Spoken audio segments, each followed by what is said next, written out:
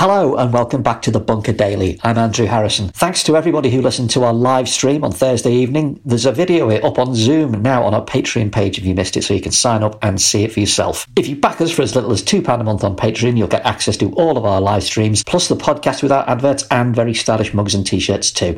Just search Patreon Bunker Podcast. Now, we're recording under lockdown conditions here, so you may notice a little bit of sonic unusualness as my chimney howls like crazy, but please bear with us. Today on the show, we're often told we're living through historic times, but what does that actually mean? What can the crises of the past teach us about this one we're enduring right now? Are we living through a changing of the guard, a transition from one era to another, like we saw in 1945, 1979, or even 1997? And what will life be like afterwards? With me today, I've got one of the best and most entertaining public historians around. If you want to understand Britain, then ALWYN Turner's books Crisis What Crisis, Britain in the 1970s, Rejoice Rejoice, Britain in the 1980s, and A Classless Society, Britain in the 1990s, are the place to go. And you might shudder at the thought of what is Britain in the 20-teens will be called, probably Stay Alert or something like that. ALWYN, hello, thank you for coming on the Bunker. How are you doing? Hello, yes, no, it's good to join you, thank you. Thanks for making time for us. I mean, historians love to cite the Chinese saying about interesting times.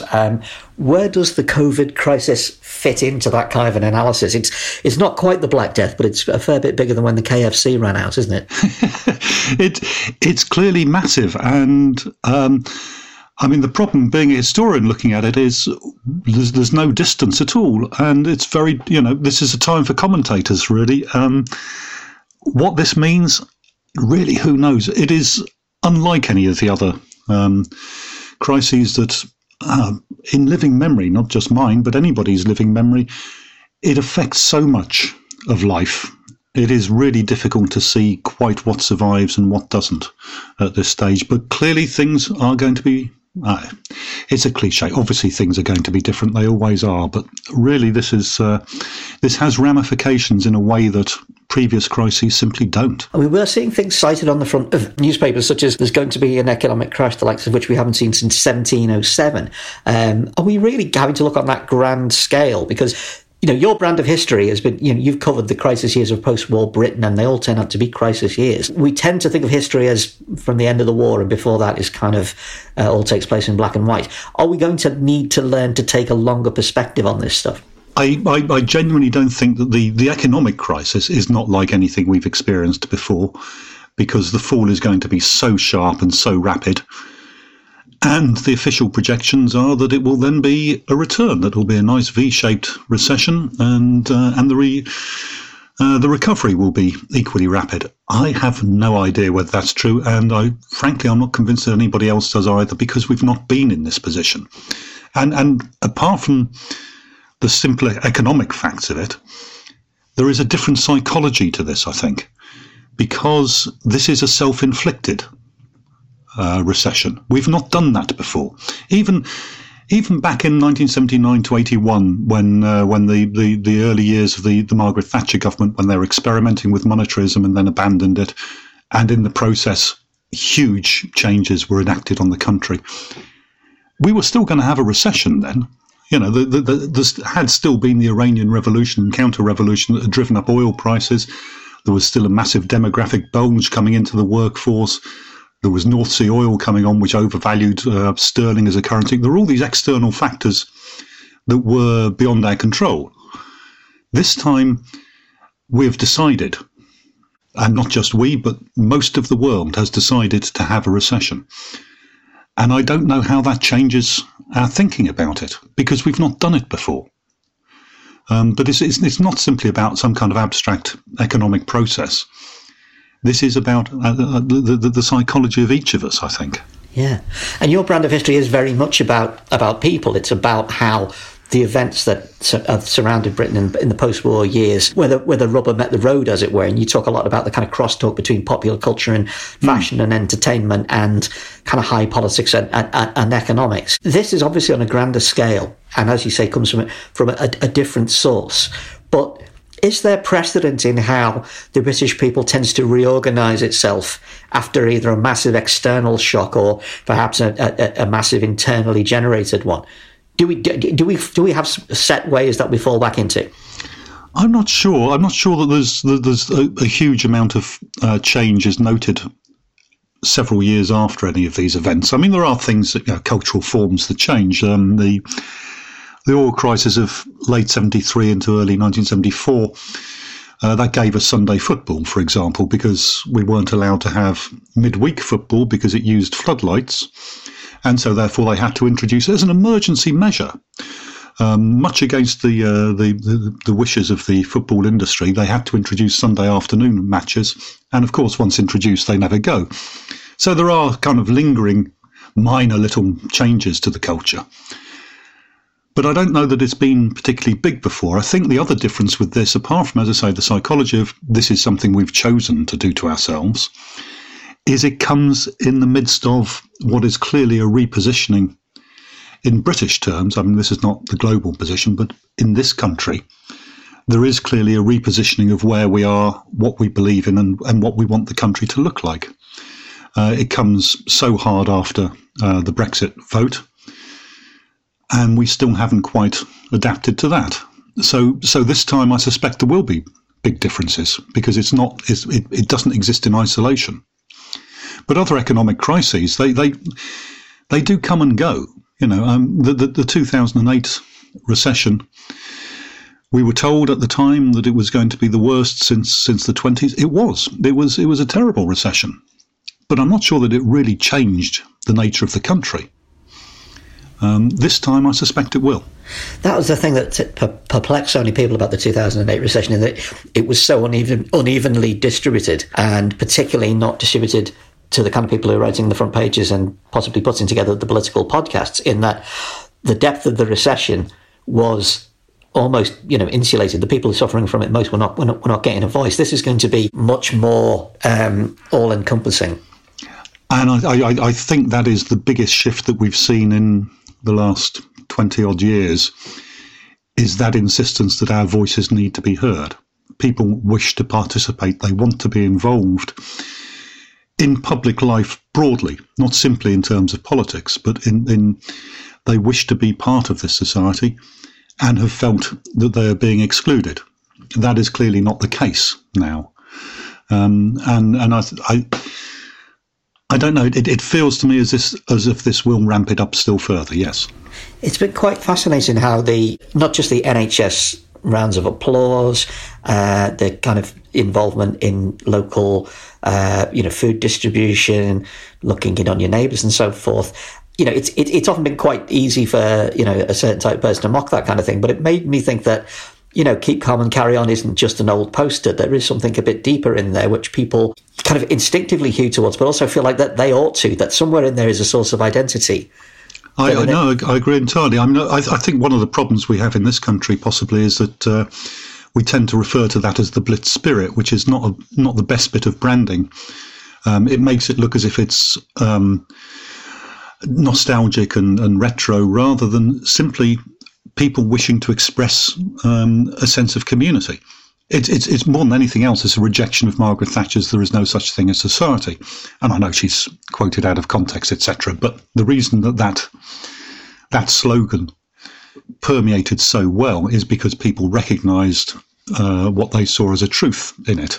No matter what she meant, they understood it. And I think that's precisely what we're seeing now. People making sure that the elderly neighbour has got their shopping done for them. This is part of just being a society, of having community. And it seems to me that if we look for positives in what's happening at the moment, and I tend to, because I tend to be optimistic, there are good signs in this. And I think there have been over a period of time. You go back to that massive wave of enthusiasm for the 2012 Olympics and the volunteers, who everybody was very keen to pay tribute to, that they were the ones who had made the Games such a happy experience. That was people wishing to participate, wishing to belong.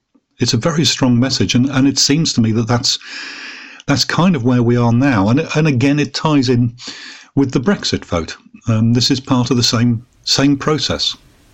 I'm just about old enough to remember the winter of discontent and even dimly the oil shock. And I, even though I was a kid at the time, I don't remember this kind of thing happening then.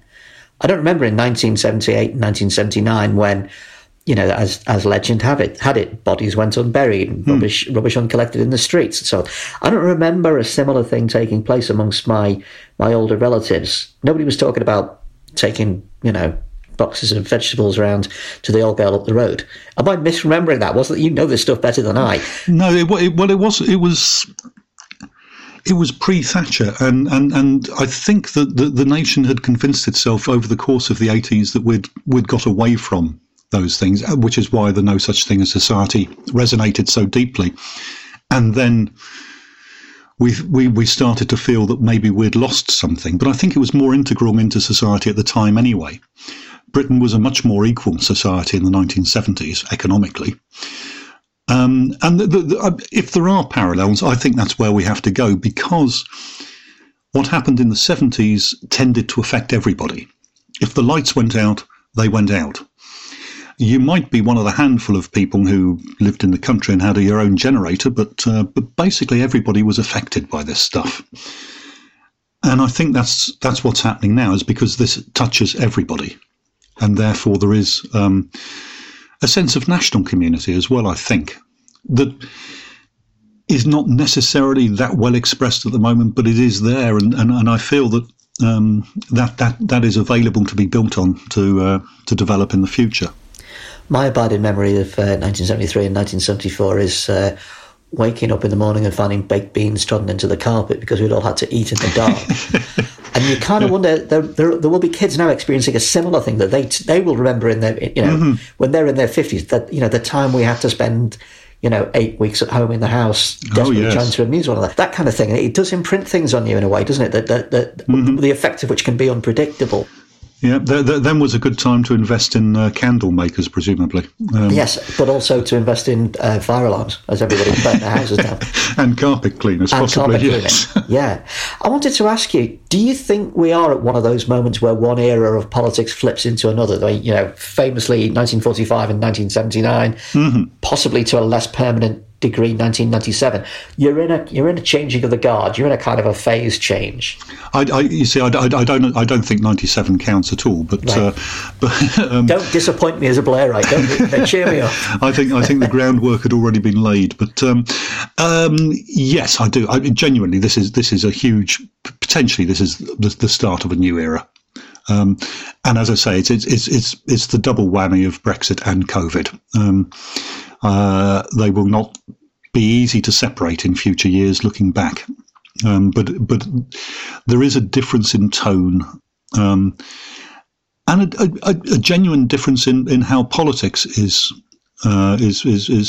enacted. I mean, this much bigger than those previous years. I mean, I agree with you, 45 and 79, obviously. But still, politics carried on. Parliament was still where politics happened. And now it's not. Partly because of the restrictions, and so Parliament is sparse and all of that. But that was already changing anyway. I think we have a government that takes its mandate from the people as a government rather than as a parliament. I'm not entirely sure, obviously, where that goes and how that works out, but the fact that Boris Johnson makes television announcements rather than going to Parliament upset Parliament last week, but it's significant. It is a strong indication of where we are now. The Parliament simply doesn't matter a great deal, and that's part of the post-Brexit fallout as well. That long stalemate when nothing could get through Parliament has helped to delegitimise it, I think, in the eyes of the people. So I think we're entering a phase where politics is done very differently, not simply a change in the political colouring, but in the political system itself. I was watching the Johnson announcement and thought, when you do it this way rather than in Parliament, you may think that you're insulating yourself entirely from interrogation and you simply get to deliver your piece. But what you do is you open yourself up to being judged on television terms. So the discussion was not about the substance. It was, entirely. It was about the presentation. Did he wave his arms around too much? Did he look sweaty? Did he look convincing? As if we're dealing with a contestant in a reality TV show rather than a prime minister attempting to deliver a message. It also struck me as clearly one of those moments that, again, a moment that would turn up in a future edition of one of your books, the thing that everybody watched, the thing that, the 27 million people are supposed to have watched this thing. Do you think events, with your experience of writing about these big turning points in post-war British history, did televised events like that move the dial? Yeah, I mean, I think, again, that's part of the deal, is the direct communication with the public that is being sought. The difference now, of course, is in a way that wouldn't have been there in previous generations, is that the public has a way of responding now. Social media means that we feel that we have a voice as well.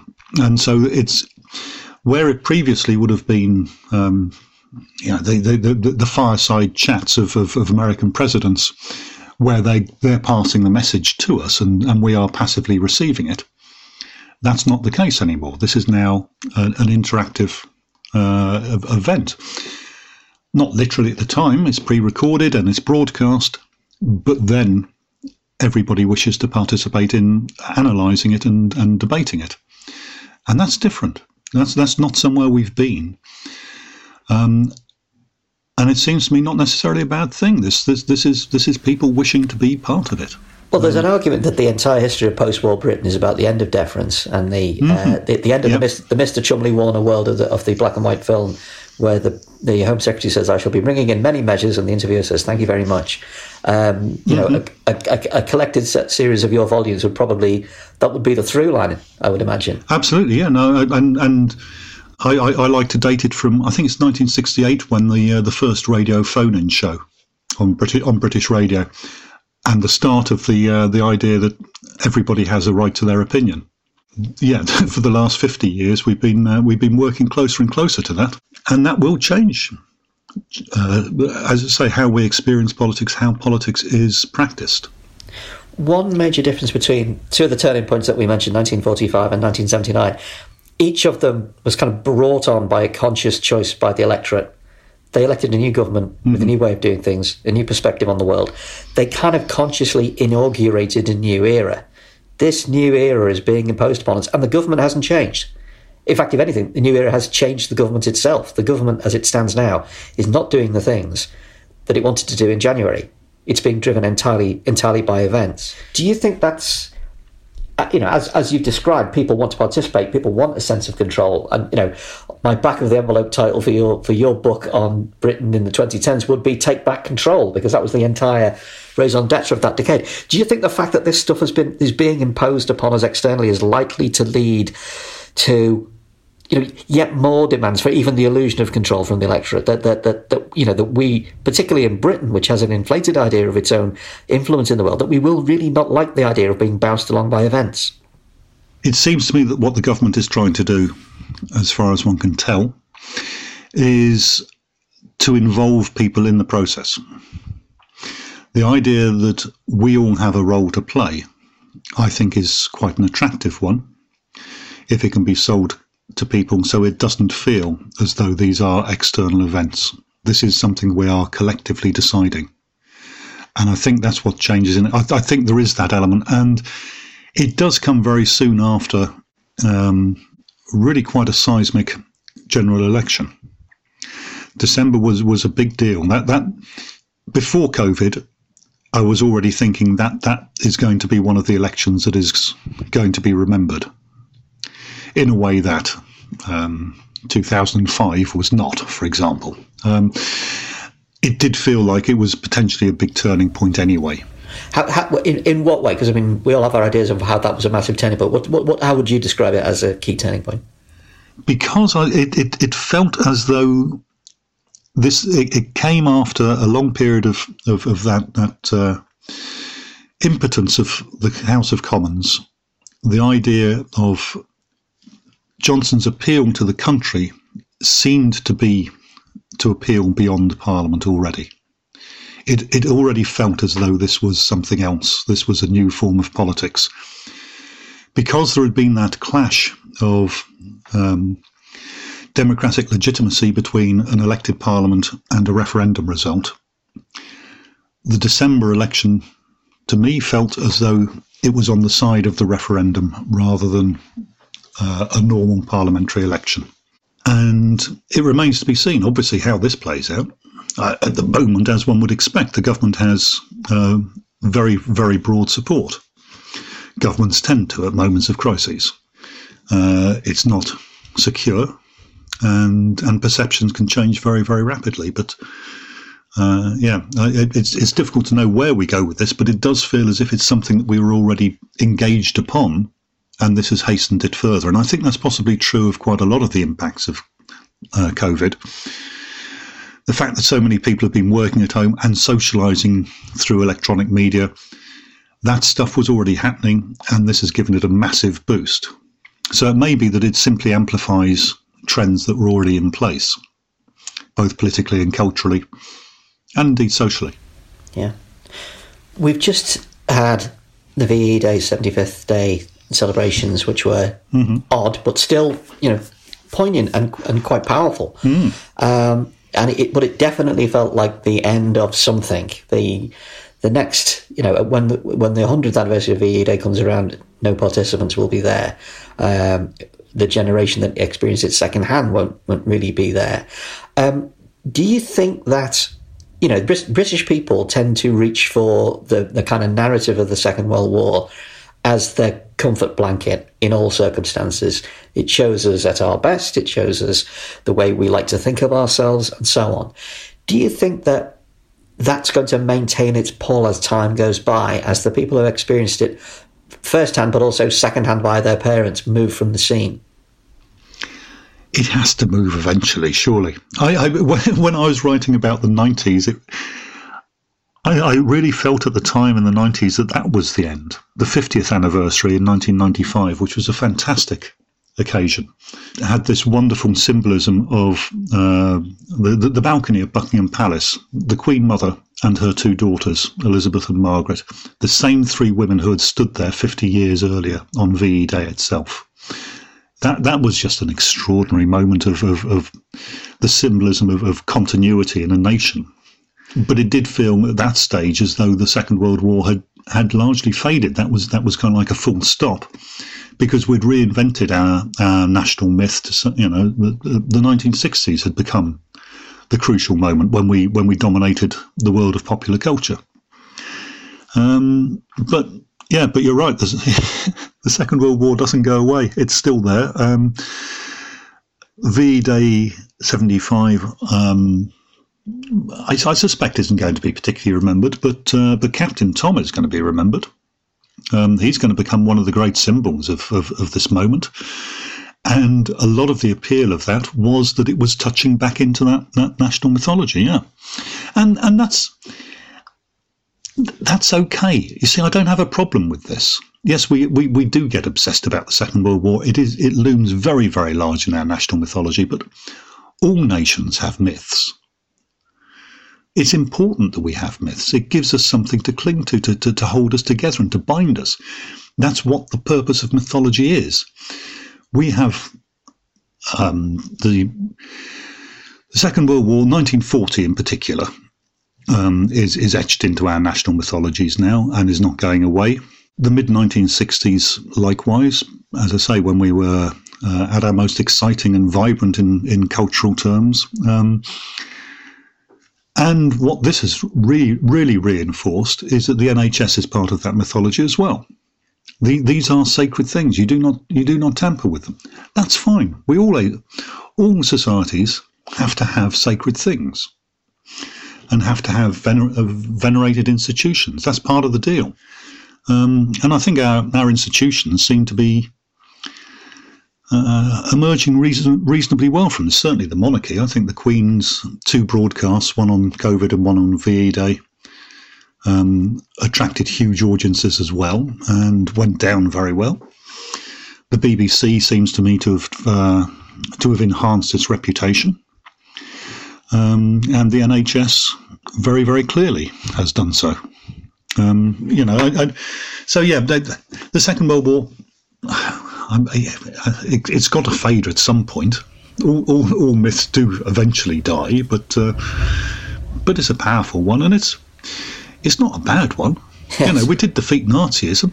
I mean, I know it wasn't us and all the rest. I mean, I'm enough of a historian to know where the myth making comes in. But even so, if you're going to have a myth, have one where the bad guys really, really are bad. It's not. It's not like the old Western frontier myth in America. Yeah. At least we were morally correct at the time. At least it's based in truth. Yes. Yeah, we were on the moral high ground, frankly. And we may exaggerate it, but so what? You mentioned the Queen's broadcasts then, and things that run through your books are the moments in history that kind of cut through into everyday life and live in the collective memory. Calling the book "Crisis, What Crisis," even though Callum never actually said it, did he? He was kind of misquoted. He didn't even say the word crisis, let alone the phrase. Or things like the levy's not for turning, or the pound in your pocket will not be affected, or there is no such thing as society. Do you think any of the moments or phrases from now are going to live? In 10 years' time, Alwyn, when you're writing, Britain in the 2020s, what will be the things from now that will be appearing in the early chapters? I don't know that there are any phrases that have lasted. I mean, you were saying, we want our country back, or take back control. Yeah. I mean, those things have a resonance, but there's been nothing during the COVID crisis that is going to last. I don't think particularly. I suspect it's going to be images. It's going to be, I say, Captain Tom is going to survive as one of the great symbols of it.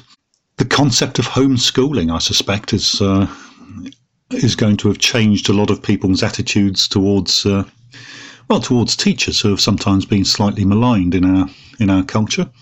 It now looks as if it might actually be quite a tough job after all, even with only a couple of them, let alone a room full. There will be jokey bits that survive, I suspect. The footage of animals wandering around town centres, which seems to have died off in recent weeks, but that was very sweet. There are the odd national idiosyncrasies, so that even in the early days of lockdown, when there were serious restrictions on what shops should be open, off licences were allowed, because this is Britain and you need the off licence. Those things, I think, will last. But I suspect it's going to change it in terms of how we live, in that we have got so used to now communicating through screens, and we wait for the phrasings that are going to last, the slogans that are going to make it. Protect the NHS may well be one of them, because I'm not necessarily disagreeing with the policy, but it is an intriguing slogan. Rather than the NHS is there to protect you, it's our job to protect the NHS is a really odd concept in terms of healthcare provision. But actually, it makes absolute sense, because what do people remember from the 2012 Olympics ceremony? Two things: the Queen jumping out of a helicopter, and the NHS moment. Yeah, absolutely. Which crystallised for everybody. And if you're a big lefty liberal like me, you kind of mourn the Britain that was lost after the 2012 ceremony. Everything that was good seemed to be packed into that, and I can see how a kind of professional sloganeer communications guy like Cummins would absolutely distill that down to something, to a tight little sort of shot of rocket fuel that the country would absolutely imbibe. Yeah. See, I don't think that was lost. I think that's still there. It's just we've been going through a fairly difficult process of readjustment. But that process will be followed elsewhere in the world. This is not unique to us. The things that led to Brexit exist elsewhere. That shift of how we view politics, whether we believe in representative democracy anymore, and if we do, how that works, those are big questions that will be asked in every developed democracy in the world. These are big things. The idea of that coming together of the nation in 2012 at the Olympics, that wish is still there, and it will be manifest again. I said earlier, I suspect possibly that's part of what we're seeing at the moment. The idea that we are all important. Our contribution means something. This is not something that is happening to us. We are deciding it. We are active in it. That's why it's different to 2008.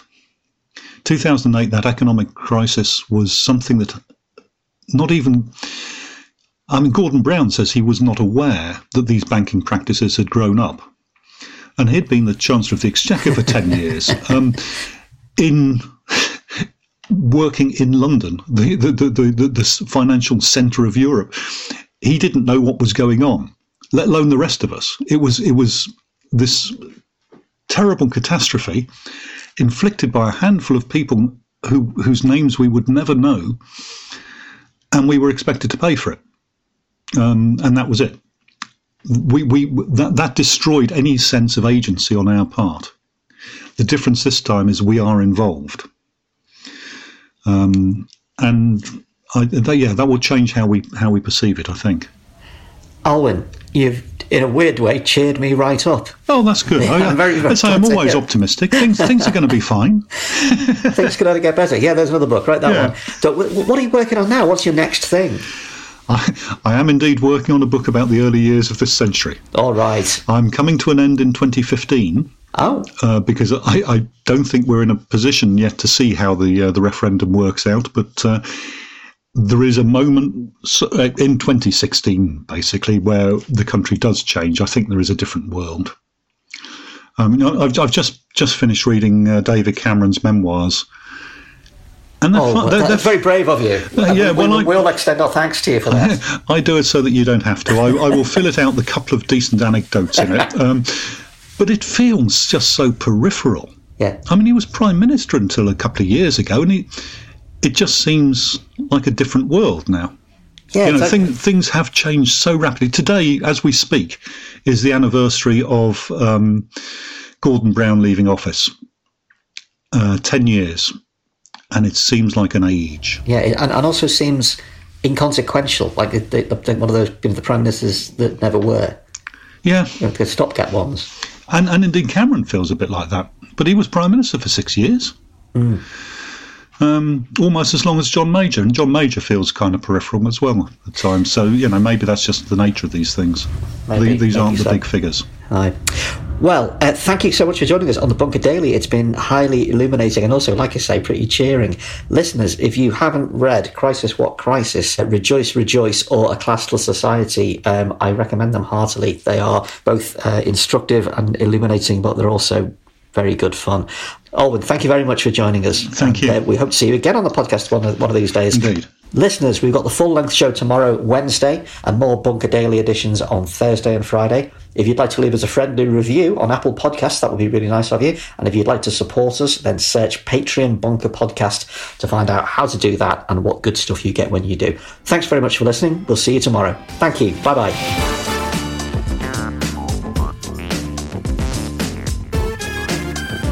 The Bunker Daily was produced and presented by Andrew Harrison. The assistant producer was Jacob Archbold, and audio production was by me, Alex Rees. Theme tune by Kenny Dickinson. The Bunker Daily is a Podmasters production.